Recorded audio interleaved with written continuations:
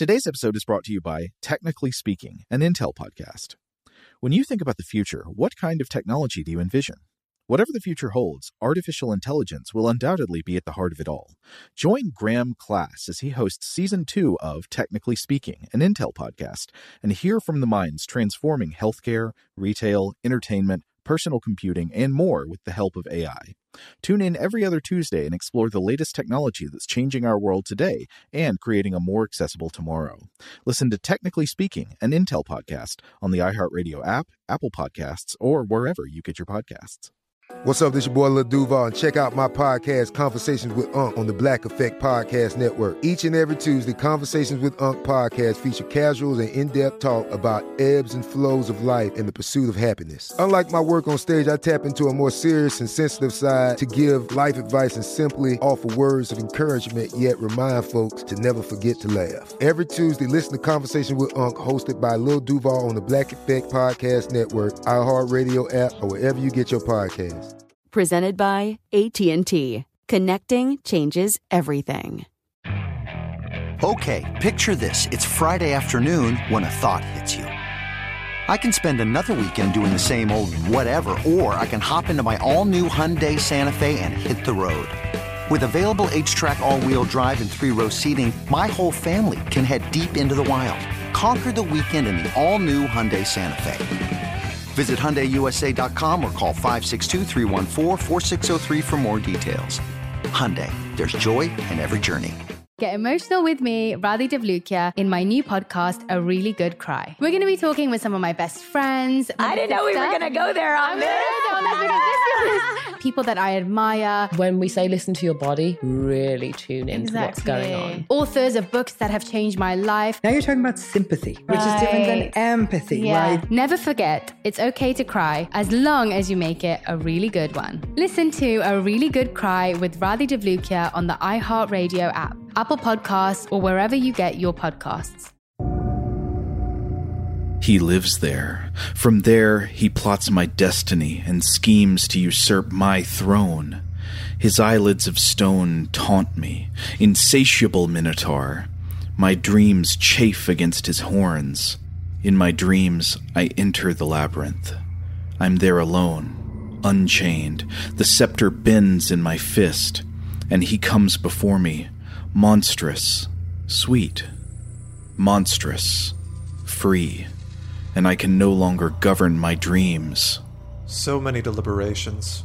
Wait for the day when the world of men will harbor my story in blood's secret river. You have not heard me yet. Kill me first. Now you provoke me, as if you're plotting some kind of scheme. I've made up my mind.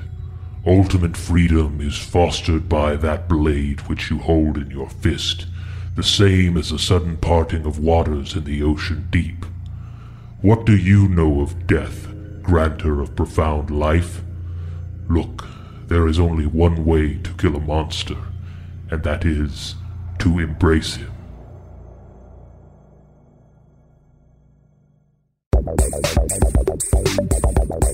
Welcome to Stuff to Blow Your Mind, a production of iHeartRadio.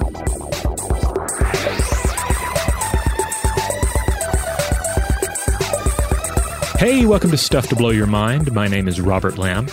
And I'm Joe McCormick, and we're back with part 3 of The Minotaur and the Labyrinth. We're coming out of the dark at you once again. So those opening selections were from a play called The Kings by Julio Cortázar, who's an Argentinian writer that we've been talking about recently. That translation was by Caridad Svich.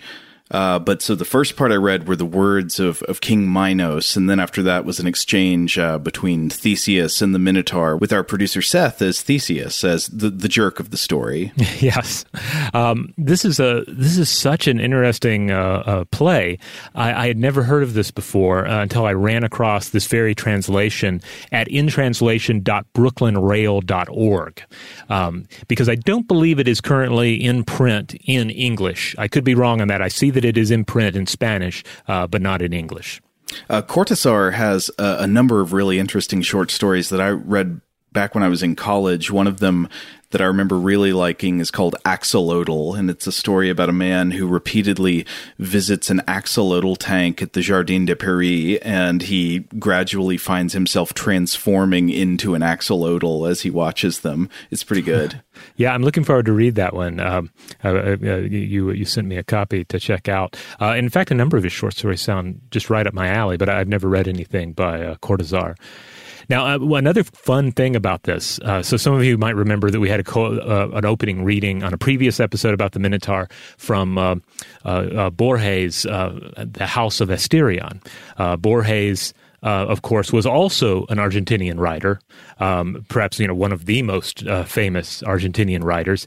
And it's interesting that this play, The Kings, or Los Reyes, was published in 1947, just a year after Borges wrote that story to begin with, The House of Asterion.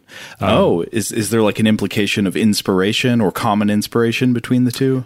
Well, I was looking into this because I think a lot of people assumed that Cortázar was inspired by The House of Asterion.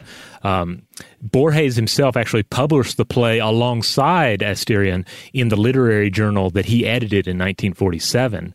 But I was looking at an article titled "The Incessant Return of the Minotaur" by Amy Fraser Yoder, and just keeps coming back. Yeah, and they write that while it was often assumed that Borges' story influenced Cortázar, there's evidence from letters between Cortázar and Borges that Cortázar might not have read Borges' story previously. So there might be more convergence here than inspiration, but still, it seems that Borges was very much a fan of this piece. I mean, he published it, and obviously, how could Borges not like an entire play with all of this beautiful, poetic language and contemplation of the labyrinth and the various kings that are caught within its grasp? Really, this is what I was just telling you earlier before we started hitting record. You could print this play out, you could throw a dart at it, and you could find something beautiful. There's this whole stretch where, because I should point out that the Minotaur and Theseus have a very long conversation, considering that most of the time it's just about them fighting. They have a long conversation in this play, and there's this whole bit about the string that Theseus has wound out behind him, so that he can return, so that he can escape the labyrinth, about how it is like a river flowing out to the ocean. Wow. And so and then the ocean is also the Minotaur's sister. There's just a lot of beautiful stuff in it. So even if you're not really into reading a lot of unproduced plays, I recommend you check this out at the website we mentioned earlier. And if you've had a chance to see it, that sounds awesome. I'd love to hear about it. That's interesting that you mentioned the twine as a river, because that goes back to in Ovid's telling of the story when he's talking about Daedalus's design of the labyrinth. He describes it as like a river that twists and turns back and forth, and waters that churn in upon themselves, going this way and that. Ah, that's right. That's right. So this is indeed our third episode on the Minotaur, and we wanted to, kick things off here first of all with that brief reading, but also just to discuss pop culture Minotaurs a little bit, and cultural Minotaurs of the more modern era in a little bit more detail. As far as just cinema goes, I have to say I think it's really hard to find a quality Minotaur in a film or TV. I don't know if you've had the same experience, Joe, but I feel like even when the costume or the CGI or overall presentation is solid enough, and Lord knows it often isn't, Minotaurs are often presented as just mere beastly brutes, They're and a big part of that is that they are not in the labyrinth. Yes, a Minotaur out of its labyrinth is like a hermit crab out of its shell. It's just not even really the same creature, is it? Mm-hmm. The best on-screen Minotaur I can think of is actually one that we mentioned in the first episode, which is the one in Jim Henson's Storyteller, Greek Myths, with Michael Gambon as Daedalus, I think, or at least as the storyteller. And that one is really good because you don't get too much of a look at the Minotaur. I think as it should be, it should be glances here and there, or glances or glimpses, whichever I meant to say. But the glimpses you do get are full of terror and pity. It's very good. It conveys sort of both of the meanings of the story as we read it today. Probably the more original, terrifying reading, but also the subtle reading where you see the monster as an object of sadness and pity. Yeah. Again, that one is just excellent, and I highly recommend folks check that out if you haven't seen it already. I think it all holds up really well. David Morrissey, who would go on to, of course, play the governor in The Walking Dead, is in that, a young David Morrissey as Theseus.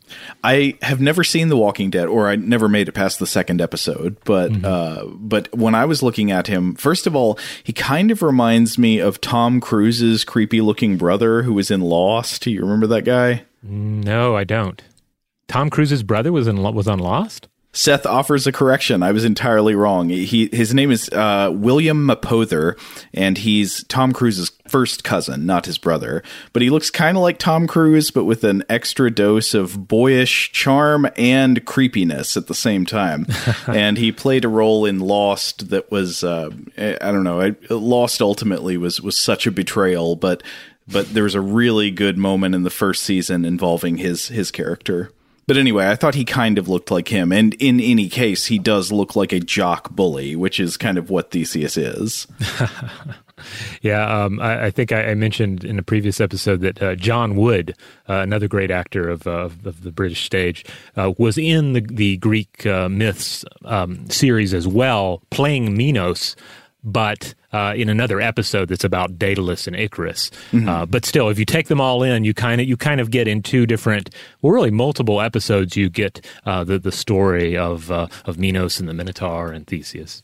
Well, somebody out there who is a filmmaker who is dedicated to practical sets and effects, you make this movie, make the Labyrinth and Minotaur movie. No green screen set junk, no CGI Minotaur. I want a good costume with really classic makeup effects and go all out. Now, in terms of Minotaurs out of context, there is one example that I think works really well, and it is from the music video for Einstürzende Neubatten's song Sabrina, which is on YouTube. I recommend. I have no idea what that is. Einstürzende Neubatten is this great German band.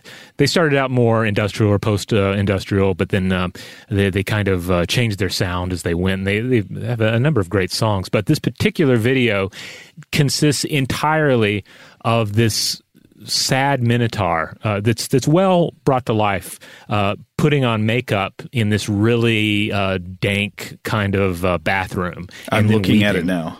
Yeah, that's all that happens in it, but it captures this. It captures the sadness of Minotaur, at least, that I feel like should be a vital component alongside the savage Minotaur. This video is strong with the cinematography of a 90s anti-drug PSA commercial.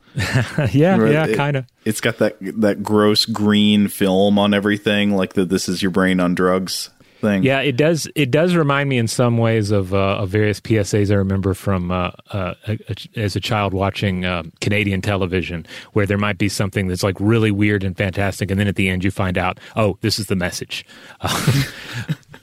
Now, before we get a little more into the science of mazes and zoonotic diseases, you promised at some point that you were going to come back to talk a little bit about the Minotaur in D&D. You mentioned this in the first episode. Oh, yeah. So if the error is to take the Minotaur out of its place and just present it as a mere brute, Dungeons & Dragons has certainly been guilty of that. And not only Dungeons & Dragons, but just individual dungeon masters who, of course, have the right. Power to take a Minotaur and drop him in anywhere. You go into the inn. The innkeep is a Minotaur. Right. Ask you what you'd like to drink. Yeah. So I mean, there's a lot of room to to misuse the Minotaur, at an individual level. But I will say that at least in the 5th edition, I can't really speak to earlier editions because I just don't have those numbers in my head. But in the most recent edition, they do have a very high wisdom score, and they have an ability called Labyrinthine Recall. So the Minotaur can perfectly recall any path it has traveled, which I feel like that ability, at the very least, it is a nudge to the dungeon master. Hey, you should put this Minotaur somewhere where it can take advantage of this. You should create some sort of labyrinth, be that labyrinth an actual, stone dungeon, or perhaps something like a hedge maze, or like a really, complicated city. I mean, there's so many different directions you could go in there. And in terms of actual adventure modules and campaigns, the campaign Out of the Abyss does put Minotaurs in a place referred to as the Labyrinth, which is very nice, and I thought they did a good job in that. The Labyrinthine Recall thing seems like it would also close to the adventurers the option of certain strategic responses to the Minotaur. Like, you can't do to the Minotaur what Danny does to Jack at the end of the Shining movie, right? You can't get him turned around in his own maze. Like, he's going to know his way around. Yeah, he is the ultimate master of this location, unless you have some sort of privileged knowledge or magical abilities that have been gifted to you by other parties. So I was thinking about mazes, and I actually had an etymological question that I had to look up, because I was wondering, are the English words maze and amaze, as in amazing, related? And it turns out that they are. They probably do come from the same linguistic root. So by around the beginning of the 14th century, the noun maze meant something like a delusion or a bewilderment, a confusion. And this is related to the Old English verb amacian, or A-M-A-S-I-A-N, meaning to confuse. And so the origins of this word are not exactly clear. I saw one comparison on the online etymological dictionary to a Norwegian word, mass, M-A-S, or mace, meaning exhausting labor, which I thought would be a kind of interesting place for that concept to come from. But apparently maze came to have its current meaning in English, meaning something like a labyrinth, a structure with branching paths, around the end of the 14th century. But so now you know, like, amazement is related to amaze. They're the same thing, and they come from the idea of bewilderment, confusion, and being confounded. Oh, wow. But hey, practical survival question. Imagine you are not Theseus, you're not armed with a sword or whatever, you don't have a ball of twine to make your way out of a maze. If you were just one of the Athenian youths, finding yourself trapped in an unfamiliar maze, could you get out? Is there actually a strategy for optimizing the solution of a maze? Other than trying to cut through walls, obviously you can't do that. Well, I mean, I think a lot of us have heard the whole only take like right-hand turns, right? Keep turning right. Exactly. So it depends on how the maze is constructed, but that actually is a successful strategy. For most mazes, the solution, if you don't have a ball of twine, is what's known as the right-hand rule, and that's actually arbitrary. It could be the right hand or the left-hand rule, but it's as simple as this. So you reach out with your right hand and you touch the right side wall of the corridor, and then you just proceed forward without ever taking your hand off the wall. So if you come to a dead end, you pivot around with your hand still touching the right side of the wall. Again, the same thing would work with the left hand. It's also known as the wall follower algorithm. And always following the same wall surface will mean that you bear in the same direction at every turn, which is what you were saying. If you always make the right turn, eventually you will find your way out. This will even if you hit a dead end, you'll double back on your path. And if you keep following this method, you could actually solve the maze even blindfolded, because it doesn't matter what orientation you have mentally, you will just always be executing a new pathway unless you're trying to get yourself out of a dead end. But there is a catch here, and the catch is that for this to work, the maze has to be what they call simply constructed. And what that means is all of the walls of the maze are connected to the outer wall or to each other. And this method will not necessarily work in a maze with what are called island walls, walls that are not connected to the outer boundary. And with these types of mazes, you can just end up going in circles around a wall segment in the middle. I've actually read about some funny cases of people going into corn mazes, these things for fun, or hedge mazes, and they get stuck in there and they try to use the wall follower pathway to get out, but they get stuck in there because they're just tracing around some isolated internal wall that doesn't connect to the outer walls. Forced to wander forever until the Fall Festival employees come and retrieve you. But there is another catch. So even if you are in a maze with island walls that don't connect to the outer boundary, you can still use the right-hand rule if you use it beginning at the entrance. Because if you start at the entrance and you stick to it, you will never actually start following an island wall to begin with, because you'll always be attached to a wall that's attached to the exterior boundary. So if you start doing the right-hand rule at the entrance, it will work. Though it might make the maze less fun. I mean, depending on whether this is like a torture human sacrifice scenario or just like a corn maze for fun. Right, but I guess if you use the right hand rule, and it's the right kind of maze, you are in a sense transforming a maze into a labyrinth. If we're going to that, if you're using those terms exclusively for a maze as something with many different branching paths in which you can get lost, and a labyrinth as being this complex system through which there is only one path, and you don't have to think about what you're doing as you follow it. Right, multicursal versus unicursal. You're turning it into a unicursal pathway where you are, again, just submitting to the design of the maze and taking decision-making entirely out of it. Right. It's kind of like if you go to IKEA and you just decide, I'm just going to go with I'm not going to buy anything, but I'm just going to just go straight, right? I'm just going to follow the path. Buy everything my right hand touches. You end up in a maze of meatballs.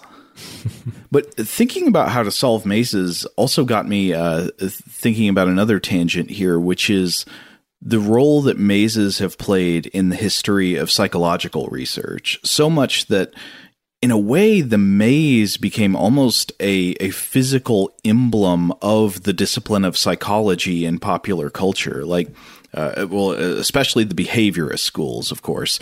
So if you saw a research psychologist in a movie made in the 1940s or 50s, what were they doing? I mean, they're probably running rats through a maze, right? Like every psychology lab in a movie has a rat maze in it. Yeah, and I feel like there are a fair number of educational shorts that also feature footage of mice in mazes. And here I think the maze as a research tool emerges in a very interesting relationship with the maze of myth. So consider the following with the myth of Theseus and the Minotaur in mind. I was reading an article about the history of maze research by a psychologist named C. James Goodwin in the Monitor on Psychology, which is the magazine of the American Psychological Association, or the APA. And Goodwin begins by producing a really unbelievable quote from a neo-behaviorist psychologist named Edward Chase Tolman, who was president of the APA at the time he uttered these words. This was part of his yearly address to the APA in 1937, and this is what he said. Everything important in psychology can be investigated in essence through the continued experimental and theoretical analysis of the determinants of rat behavior at a choice point in a maze. So everything. Everything you could want to know about minds can be understood by watching how rats behave in a maze. Like, given enough time and enough rats and enough mazes, we can fully understand minds.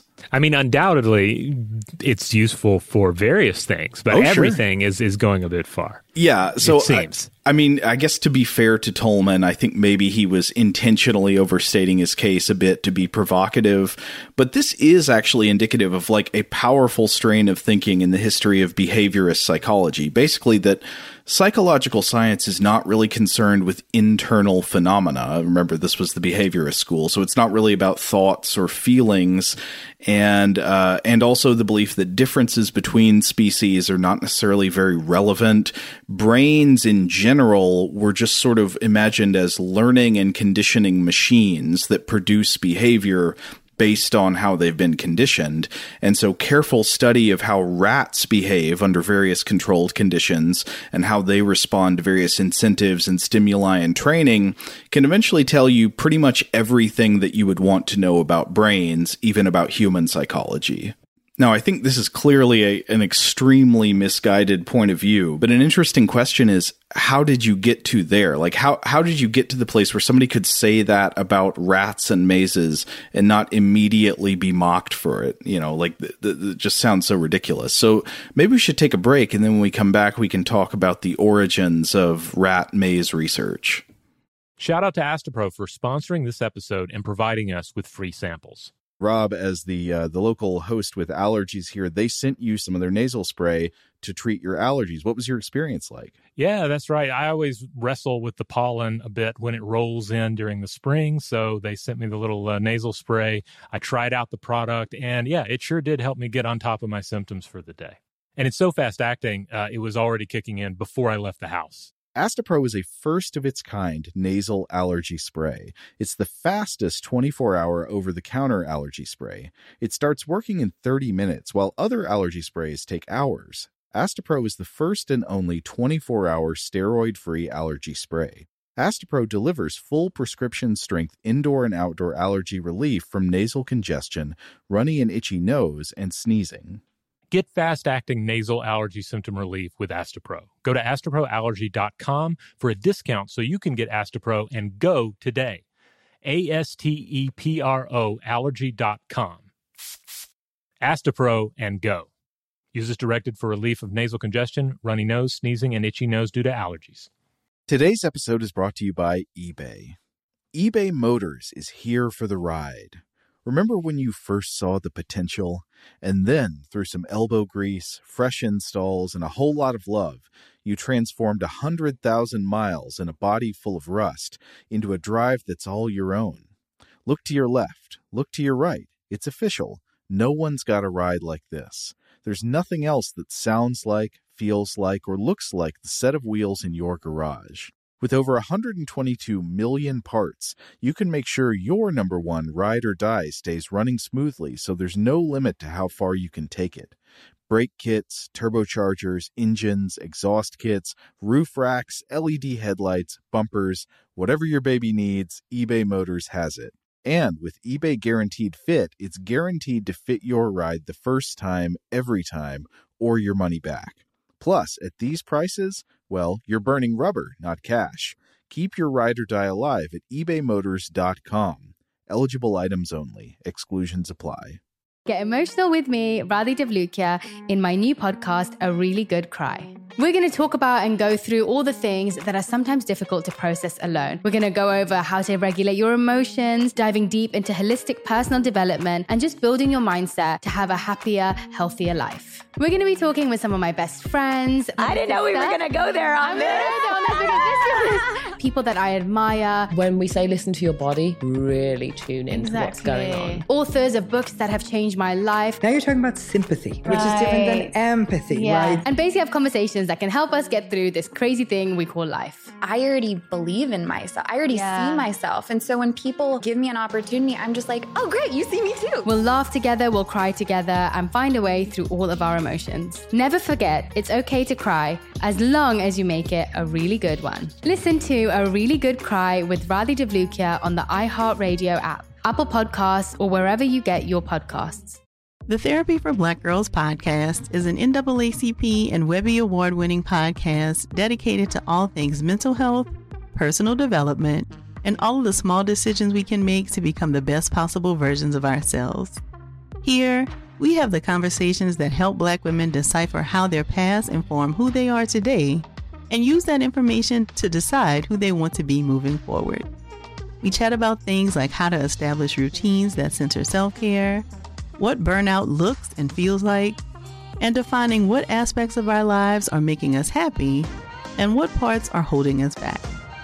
I'm your host, Dr. Joy Harden Bradford, a licensed psychologist in Atlanta, Georgia, and I can't wait for you to join the conversation every Wednesday. Listen to the Therapy for Black Girls podcast on the iHeartRadio app, Apple Podcasts, or wherever you get your podcasts. Take good care, and we'll see you there.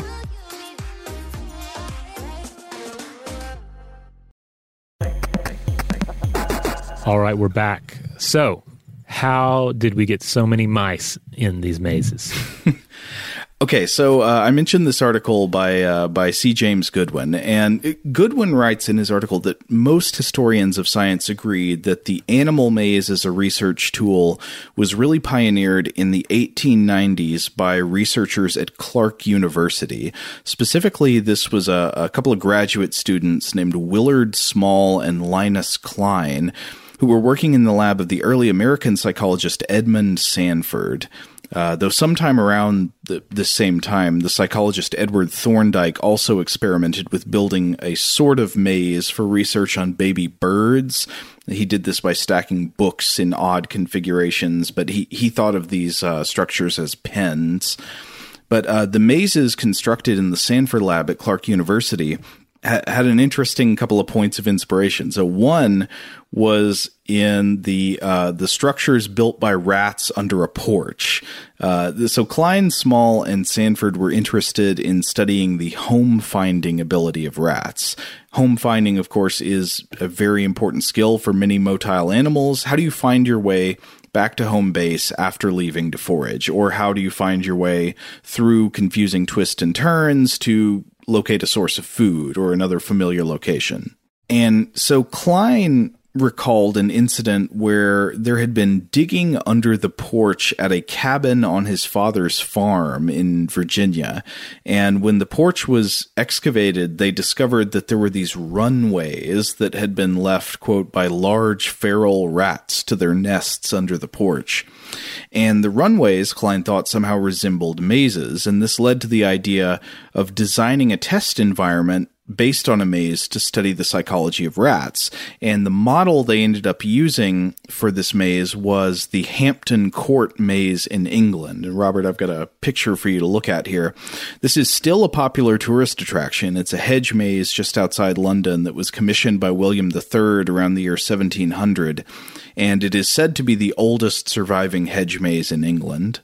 Yeah, this is a very impressive, very famous maze. Kind of trapezoidal in shape. I think they restructured it somewhat to make it more of a rectangle in the lab version. The irony is that mice would have no problem at all with the actual Hampton Court maze. That's right, yeah.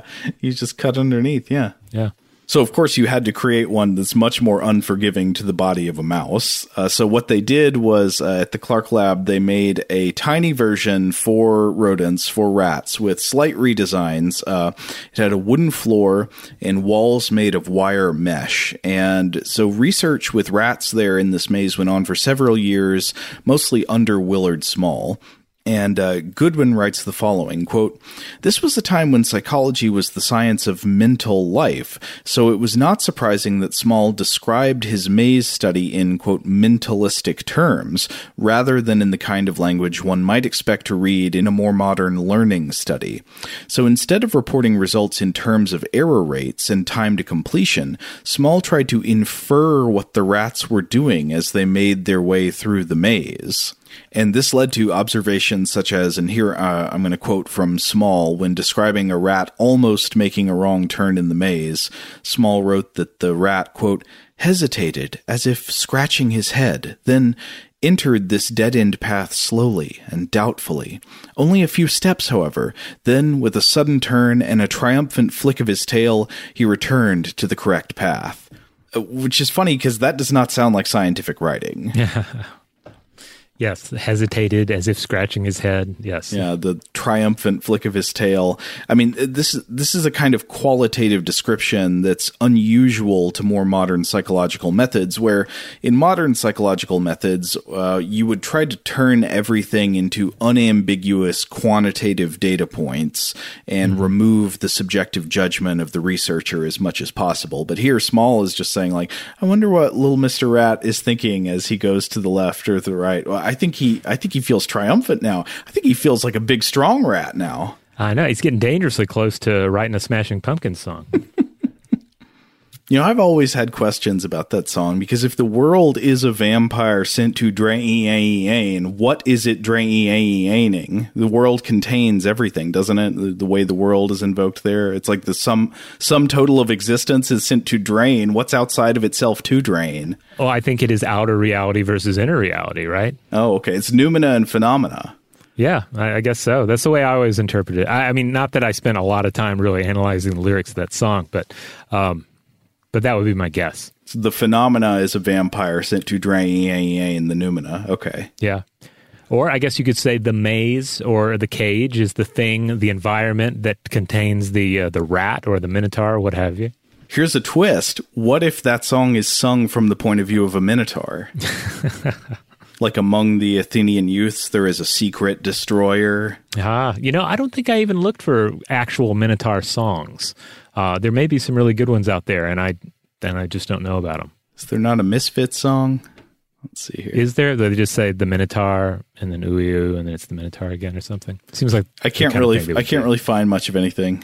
But yeah, whether you're talking about the standards of modern research today or the behaviorist research that would come into vogue in the 20th century, in any case, you would not want to say, I think that the rat is thinking that the world is a vampire sent to drain. You just want to neutrally describe unambiguous objective behaviors and avoid being anthropomorphic. And Small's research was criticized even by some people at the time for being anthropomorphic, like trying to inhabit the mind of the rat as if it had human thoughts. Nevertheless, Small made some interesting and influential discoveries, and these included the idea that rats could learn navigation and home finding with very little reliance on their sense of sight. 2 of the rats in his study group were blind, and yet they learned the maze just as well as the sighted rats. And the use of senses other than sight can make sense when you consider that rats are often navigating almost completely dark spaces or navigating spaces at night, under floorboards and so forth.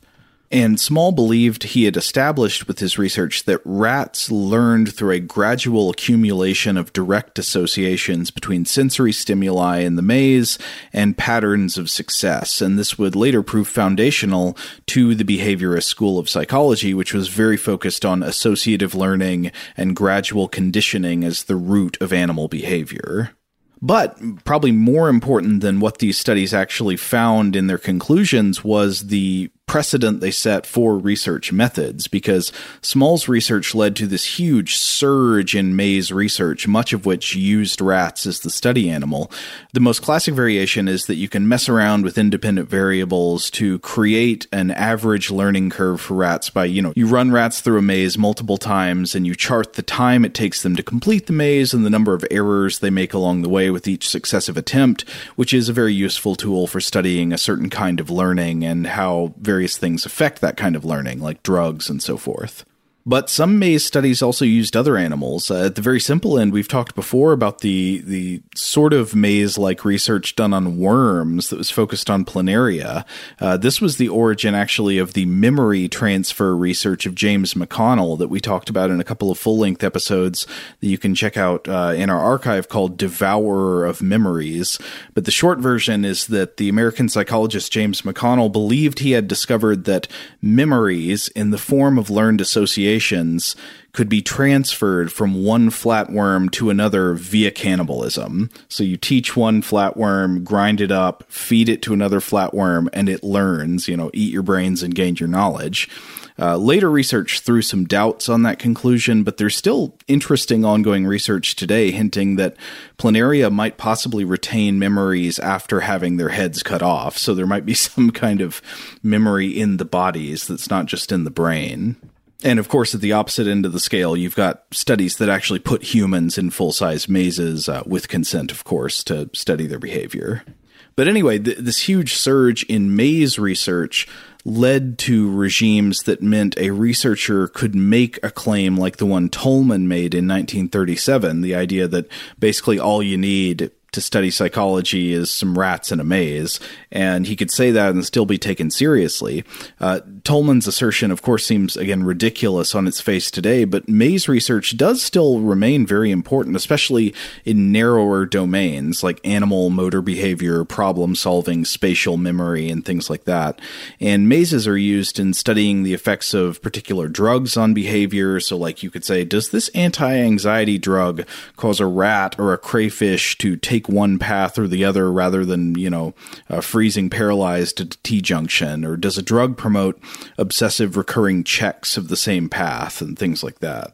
Now, in looking at what kind of maze research is going on today, I came across one thing that I was thoroughly amazed by and very disturbed by, which is this invention known as automated T-mazes. I guess there's actually nothing more nefarious about this than there is about a regular maze for research, but watching video of it somehow kind of bothered me. Basically, an automated T-maze is a robot maze with movable walls that can be raised and lowered to alter the maze path as the animal proceeds.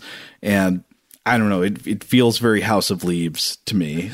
Yeah, I don't think we brought up House of Leaves yet, by the way, but that is a great use of a maze and a minotaur as a literary example. I'm actually in the middle of reading it right now for the first time, so I haven't finished yet. I don't want to spoil too much for people, but yeah. The middle of that book is a good place to be because the book is intentionally, quite intentionally, is a labyrinth.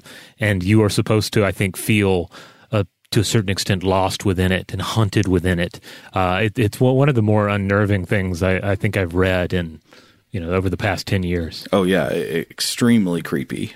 Now, in terms of labyrinths that change and move around you, first of all, I think Daedalus would be proud. This is exactly the sort of thing that you could imagine, the great inventor having created. It also reminds me of the wonderful cinematic maze that we find in Jim Henson's Labyrinth. There, in the early phases of that, they go through, Sarah goes through different parts of the labyrinth to try to get to the Goblin City to rescue her brother. But there's one section in particular where she begins to realize that she can't mark the path behind her because the path keeps changing. Goblins keep moving things around, moving stones that she's marked, or even just seemingly magically, she'll turn around and what was once a passage is now just a blank wall.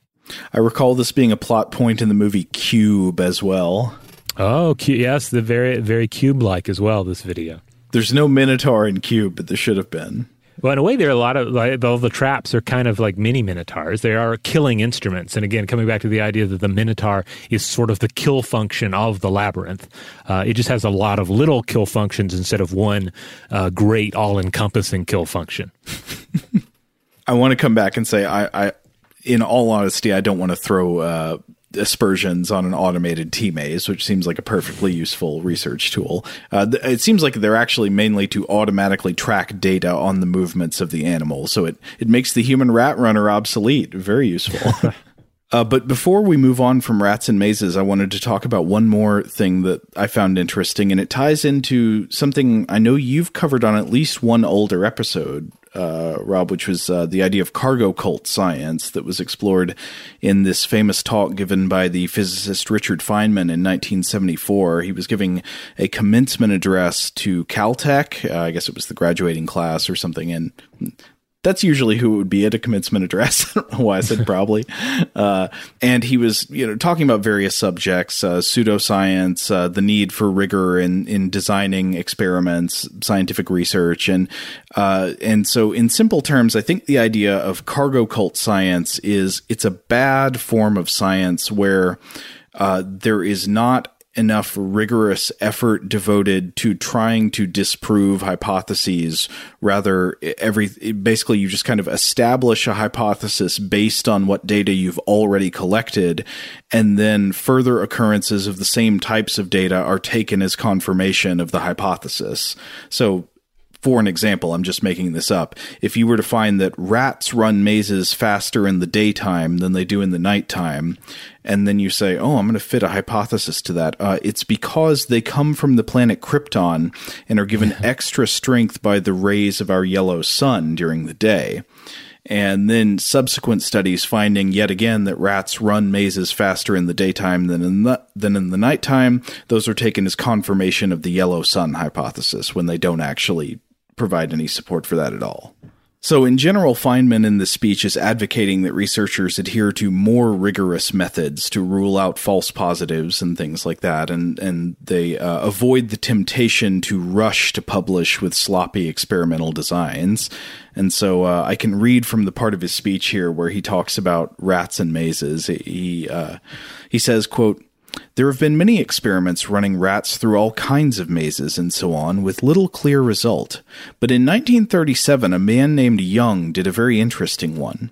He had a long corridor with doors all along one side where the rats came in, and doors along the other side where the food was. He wanted to see if he could train the rats to go in at the third door down from wherever he started them off." So what he's looking for is a spatial relationship between the entrance door and the food reward door. Will they learn that inference? And Feynman continues, "No, the rats went immediately to the door where the food had been the time before." The question was, how did the rats know? Because the corridor was so beautifully built and so uniform that this was the same door as before. Obviously, there was something about the door that was different from the other doors, so he painted the doors very carefully, arranging the textures on the faces of the doors exactly the same. Still, the rats could tell. Then he thought maybe the rats were smelling the food, so he used chemicals to change the smell after each run. Still, the rats could tell. Then he realized the rats might be able to tell by seeing the lights and the arrangement in the laboratory, like any common-sense person. So he covered the corridor, and still the rats could tell. He finally found that they could tell by the way the floor sounded when they ran over it, and he could only fix that by putting his corridor in sand. So he covered one after another of all possible clues, and finally was able to fool the rats so they had to learn to go in the third door. If he relaxed any of his conditions, the rats could tell. Now, from a scientific standpoint, this is an A number 1 experiment. That is the experiment that makes rat-running experiments sensible, because it uncovers the clues that the rat is really using, not what you think it's using. And that is the experiment that tells exactly what conditions you have to use in order to be careful and control everything in an experiment with rat running. I looked into the subsequent history of this research. The subsequent experiment, and the one after that, never referred to Mr. Young. They never used any of his criteria of putting the corridor on sand or being very careful. They just went right on running rats in the same old way, and paid no attention to the great discoveries of Mr. Young, and his papers are not referred to because he didn't discover anything about the rats. In fact, he discovered all the things you have to do to decipher something about rats. But not paying attention to experiments like that is a characteristic of cargo cult science. Now, just as a follow-up, I was reading an article by Ross Pomeroy on Real Clear Science that was about this story that Feynman tells, trying to identify who this unsighted researcher was. The author of this article, Pomeroy, he thinks that this is probably referring to the animal scientist Paul Thomas Young, but it's not known for sure who Feynman is referring to. If we take Feynman's word that, you know, he was familiar with this unpublished research and stuff, it's very sad that this went forward, but it's such a wonderful illustration of how difficult and tedious it can be just to get to the point where you can start to establish conclusions in animal research. I also love in Feynman's writings here that you also get the sense of the construction of a maze, you know, like this, a thing that is just there to confuse and provides no clear solutions to itself or to the world. Well, yeah, it's really funny because it highlights how designing a maze for a rat is kind of different than designing a maze for a human, right? Because rats might, because of their ecological niche, they might have senses that are attuned to things that humans wouldn't even imagine would be a useful clue in cheating, in seeing through the confusion that the maze is supposed to provide. Yeah, we have to remember that rats, other organisms that we might put in a maze, they live in a different sense realm than we do. Like their dependence on sight versus smell, etc., are going to be rather different than ours, and then their smell abilities are going to be beyond what we have at our disposal.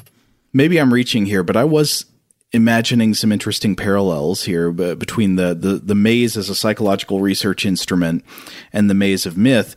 Because what they're doing in both cases is trying to strip away extraneous detail and context from the decision of the character, whether that's an animal that's the subject of research or a character in a story, and just sort of like isolate one salient trait at a time. That's often what mythology does. Like it boils down a human to courage embodied and has no other really identifiable human traits in that moment in the story. And the same thing for the rat. You're trying to like take away all of the things that make a rat except its ability to decide between X and Y based on Z. Yeah, no, that's a great point. Though I guess it doesn't exactly work with Theseus, because Theseus does bring context from the outside world into the maze, right? He comes in armed with tools and with information that he technically should not have if this were a fair fight.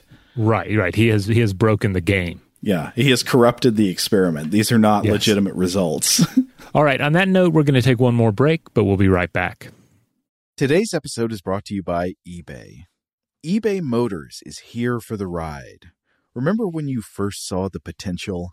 And then, through some elbow grease, fresh installs, and a whole lot of love, you transformed 100,000 miles and a body full of rust into a drive that's all your own.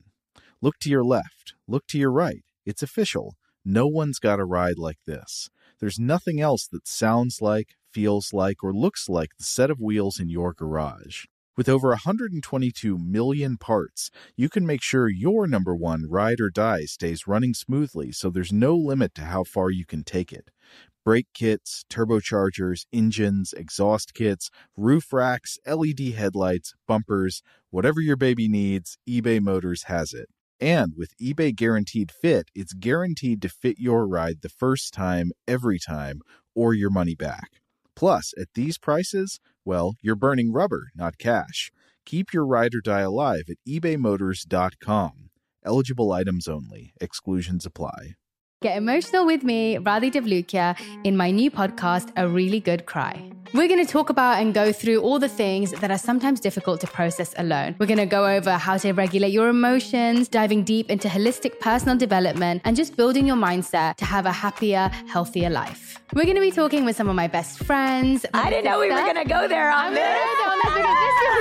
People that I admire. When we say listen to your body, really tune into what's going on. Authors of books that have changed my life. Now you're talking about sympathy, which is different than empathy, right? And basically have conversations that can help us get through this crazy thing we call life. I already believe in myself. I already see myself. And so when people give me an opportunity, I'm just like, oh, great, you see me too. We'll laugh together, we'll cry together, and find a way through all of our emotions. Never forget, it's okay to cry, as long as you make it a really good one. Listen to A Really Good Cry with Radhi Devlukia on the iHeartRadio app, Apple Podcasts, or wherever you get your podcasts. The Therapy for Black Girls podcast is an NAACP and Webby Award-winning podcast dedicated to all things mental health, personal development, and all of the small decisions we can make to become the best possible versions of ourselves. Here, we have the conversations that help Black women decipher how their past inform who they are today and use that information to decide who they want to be moving forward. We chat about things like how to establish routines that center self-care, what burnout looks and feels like, and defining what aspects of our lives are making us happy and what parts are holding us back. I'm your host, Dr. Joy Harden Bradford, a licensed psychologist in Atlanta, Georgia, and I can't wait for you to join the conversation every Wednesday. Listen to the Therapy for Black Girls podcast on the iHeartRadio app, Apple Podcasts, or wherever you get your podcasts. Take good care, and we'll see you there.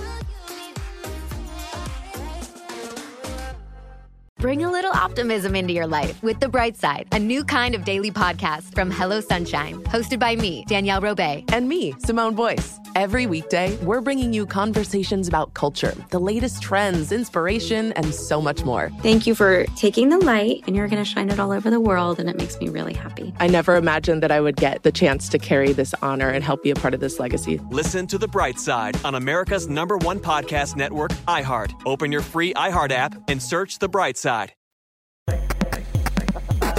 All right, we're back. Now, Robert, is it time to talk about the Minotaur and zoonotic diseases? Yes, it is. I was actually delighted to run across this paper titled "Europe, the Bull and the Minotaur: The Biological Legacy of a Neolithic Love Story." This is by Harold Brousseau, published in the journal Environmental Microbiology back in 2009. Now, Harold Brousseau is a research scientist, and he's the author of the book, The Quest for Food, A Natural History of Eating. And incidentally, he's also an author on several COVID-19 papers to come out this year. Yeah, I saw that. I looked him up. It looks like he's affiliated with the Nestle Research Center in Switzerland, and at some point, I think I also saw him affiliated with the University of Geneva. But the main things I saw recently were the Nestle Research Center. I got to say, he's got a very unusual writing style for scientific papers. It's very whimsical. Yes, definitely whimsical. And you get a sense of that from the title here as well. Basically, in this article, Brousseau uses the Minotaur myth as a means of discussing the Neolithic Revolution and the manner in which the domestication of goats and cattle, etc., opened the door for new pathogens. As he points out, hunters only had limited contact with prey, and most close contact occurred after the animal's death. Not to say this is 100% safe for the human hunter, but, quote, all the mechanisms which microbes induced in the infected host to assure their transmission, like sneezing, coughing, or diarrhea, are not any longer operative in the dead animal. Okay, so he's saying that despite the fact that people who hunted for a living would be coming in contact with animals and their body fluids pretty often, people who do animal agriculture are actually more at risk for animal-transmitted diseases than hunters are. Right, because suddenly you're not just hunting the animal down, killing it, and then processing it, which, certainly processing the animal could come with some risks, but once dead, it's not going to sneeze on you.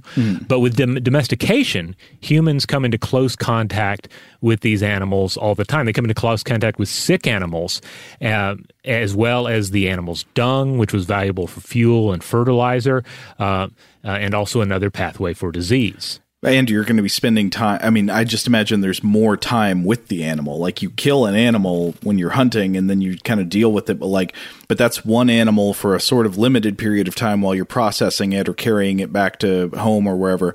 This other thing would be you're just sort of like wandering around with herds of sheep or cows or something all day. And there's a bunch of them all crammed together. Right, and thus he states that, we can safely anticipate, quote, that the early farming society was plagued by new diseases. Zoonosis was feeding new pathogens into the human population. Yeah, that's very interesting to consider. I mean, we think about the advent of agriculture in the Neolithic period as, one of the progenitors of civilization, but we don't often imagine a lot of the downsides that might have come along with it, and it seems quite possible that he's correct, that zoonotic diseases, an increase in diseases transmitted from animals to humans, would be one of those consequences. Yeah. So he writes that humanity's growth simply created new opportunities for these microbes, which in turn discovered humans as, quote, an attractive life support. This, he says, follows a principle that marine microbiologists call killing off the winning population. So he points out that if viruses had co-evolved with their host during evolution, we would expect the closest relatives of measles viruses in paramyxoviruses of primates. Instead, however, the most important human pathogens, such as highly transmissible agents like measles and smallpox, are closely related to viruses from domesticated animals. Measles, for instance, circulates exclusively in the human population, but is a close relative of rinderpest virus that is found in cattle. And, of course, this is not limited just to ancient times. I mean, human viruses emerging from cultivated animal stocks still happens today. I mean, I think it's pretty common for flu strains to come out of, say, like pigs or birds that are domesticated by humans. Now, Brusso also points out that the close relationship between smallpox and cowpox was actually really important for the history of vaccination. Physician Edward Jenner noticed that milkmaids who had acquired cowpox were resistant to smallpox. He also points out that tuberculosis is caused by the Mycobacterium tuberculosis complex, to which M. bovis belongs. And he lists several other examples and also discusses the idea popularized by Jared Diamond in Guns, Germs, and Steel, that Europeans brought with them their old world viruses, which they had generated out of their history of animal domestication, all this time spent in close confines with their domesticated species. Now, I will say with reference to Diamond, it's been a long time since I read that book. It was years ago. I read Guns, Germs, and Steel. I can tell that Diamond has recently been subject to a lot of criticism by experts in the fields he covers. I don't know. I don't want to be too unfair, but it seems like there are a lot of allegations of kind of cherry picking, the thing that often happens when somebody's got a very broad, sweeping explanation of history. Right. But I do think one of the basic genres of things explored in that book is interesting, which is the broad thrust of it is trying to explain human history in terms of environmental biogeography. So showing that, what peoples come to power at what place in time can at least in large part be explained by often otherwise overlooked environmental, biological, and geographical factors, such as like what types of crops grow here, or what types of animals nearby could be domesticated, what kinds of pathogens are people exposed to, and things like that. So whatever one would think of Diamond himself or his fuller argument, I do think it's important to remember that history is not just a battle of wills and virtues between like powerful individual people and their personalities. It's also very much about mosquitoes and rainfall patterns and farming equipment and stuff like that. Now, to come back to Brusso here, the idea that he's presenting here isn't that the Neolithic door opens and immediately all of these zoonotic diseases rush in. This would have taken place over in a long period of time. It still opens the door, though, but sometimes these zoonotic events are going to occur just throughout the history that unfolds. For example, measles seems to have emerged from Rinderpest between CE 1100 and CE 1200, and is pointed out by Farouz et al. In Origin of the Measles Virus. Divergence from Rinderpest virus likely occurred between the 11th and 12th centuries. That was in Virology Journal in 2010. And they were likely limited outbreaks prior to this when the pathogen wasn't fully adapted to humans yet. And then Brusso also points out that there were population issues to consider as well, as the duration of epidemics are influenced by population density. So again, not only in the wake of the Neolithic Revolution, we get to the point where we are building cities, we are living in closer confines to each other, and we're creating not only the environments in which a pathogen could leap from one species to another, but also these robust environments in which a pathogen could then spread, massively through a larger human population. Yeah, this is all interesting and important to consider. So I'm wondering, where does the Minotaur come in? Ah, yes, the Minotaur. So there is a Minotaur in all of this. And he sets it up rather nicely, I think. He says, generations of poets, philosophers, and psychologists have interpreted and reinterpreted ancient Greek myths.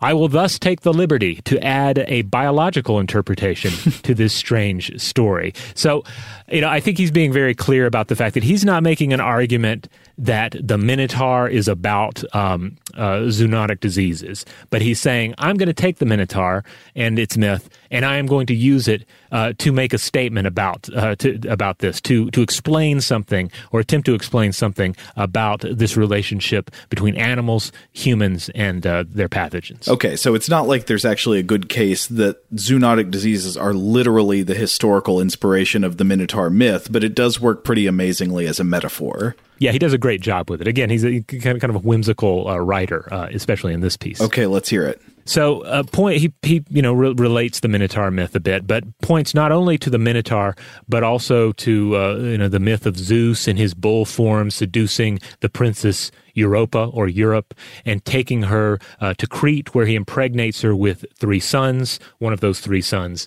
is Minos. Europa's brothers then search the known world for her.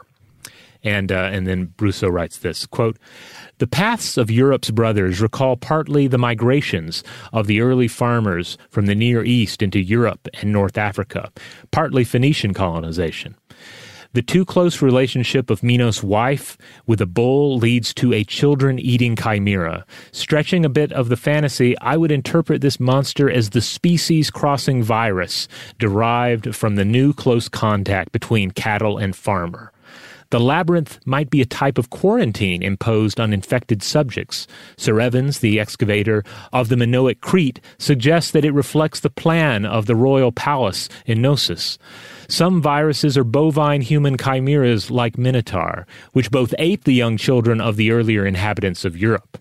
This myth might thus keep the memory of the hardship following the encounter of the cattle farmers with the hunter-gatherers of prehistoric Europe." And then the rest of the article deals primarily with examples of this and discussions of its import.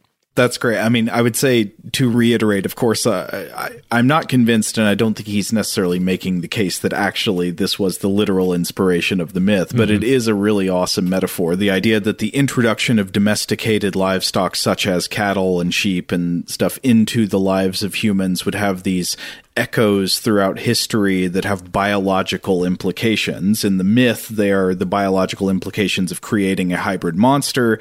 In reality, the biological implications are creating these zoonotic diseases that are in a way a hybrid type being because they jump from one species to another when you're living in close contact long enough. And even though the inspiration of the myth is probably not direct in any way, I mean, I do wonder about a kind of loose semi-conscious connection in that, like, isn't there always a sort of quiet, wordless unease about civilization and its products, and it just shows up again and again every generation? Even while we enjoy the fruits of civilization, like we enjoy the stability of food supply and the opportunity for the diversification of labor and all of that, all the stuff we get from a settled urban existence, from agriculture, from technology and so forth, isn't there in every generation a new expression of the feeling that something is kind of wrong with all this, that it is somehow perverted or dangerous, even monstrous, and that people should somehow get back to nature in one way or another?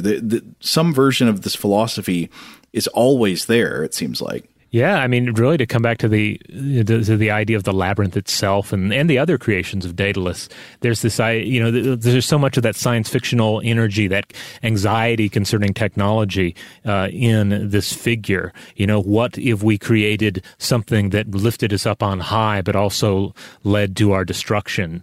What if we created something so elegantly designed that it was too confusing for even its creator to escape, that sort of thing? Yeah, totally.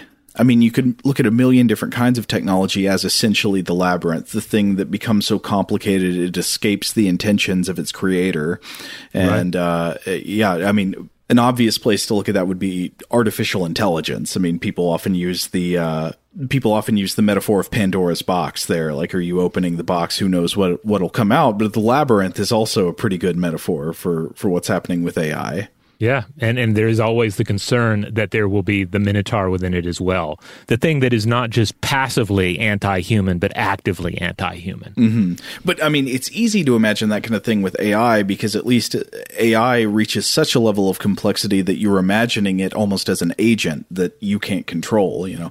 I think you can even apply this idea of our perennial anxiety or suspicions about the downsides of civilization and its technological products to earlier innovations, even things as seemingly simple as agriculture, because in fact agriculture comes with tons of consequences that would not have been predicted by the people who invented it. It comes with risk of zoonotic diseases. It comes with changes in diet and how that affects human life and a million other things. Oh, yeah. I mean, many of the catastrophic problems that we're dealing with today in our world are, the end results of these initial revolutions.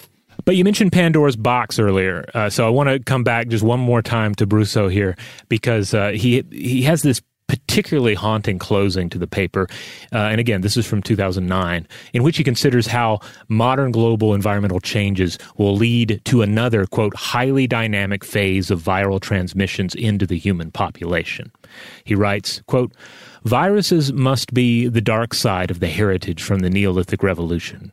To remain with Greek myths, they might correspond to a half-open Pandora's box, a poisoned gift of the bull god Zeus to mankind. Humans go now into a phase of globalization whose ecological impact might represent a full opening of this cursed box. Man is today a major evolutionary force, and we can safely anticipate that man-made environmental changes will lead to a new deal in our relationship with microbes. When the diseases had left the box, the Greek myth told that only hope remained in the box. Today, we are probably better served with science as our best defense against surprise attacks from the viral empire than with the principal hope. Ooh, I got some chills from that. I mean, to say nothing against hope, I mean, hope is good, but don't show up with a hope to a science fight. Yeah, or if you're going to bring hope in one hand, bring science in the other. All right, so there you have it. This was episode 3 of our journey through the labyrinth, our consideration of the Minotaur and the myth that it emerges out of, the culture it emerges out of, the various ideas that it is still stirring in the human imagination today. This one was a lot of fun. Yeah, totally. And we have got so much more October stuff for you. We're busting at the seams here. Yes. There's so we've got so many more ideas to go. I think we even still have a few ideas to come up with, but it's going to be a full month of Halloween related wonder. In the meantime, if you would like to check out other episodes of Stuff to Blow Your Mind, if you want to catch up on our current Halloween offerings, explore our past Halloween offerings or some of our past myth-related episodes, such as our study of the Medusa from earlier this year, well, you can find this podcast wherever you get your podcasts. And wherever that happens to be, we just ask that you rate, review, and subscribe. If you want to find us really quickly, you can just go to stufftoblowyourmind.com, and that will take you to the iHeart listing for this show. And if you do go there, there's a place you can click on somewhere on that page, kind of a labyrinth. You can click on store or merchandise or what have you. That'll take you to our t-shirt store where we have a few different designs with stuff like our logo, maybe a Medusa or two, that sort of thing. Huge thanks, as always, to our excellent audio producer, Seth Nicholas Johnson.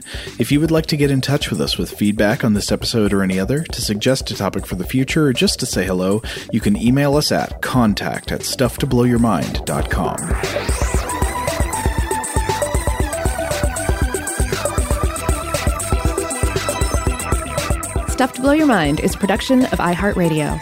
For more podcasts from iHeartRadio, visit the iHeartRadio app, Apple Podcasts, or wherever you listen to your favorite shows.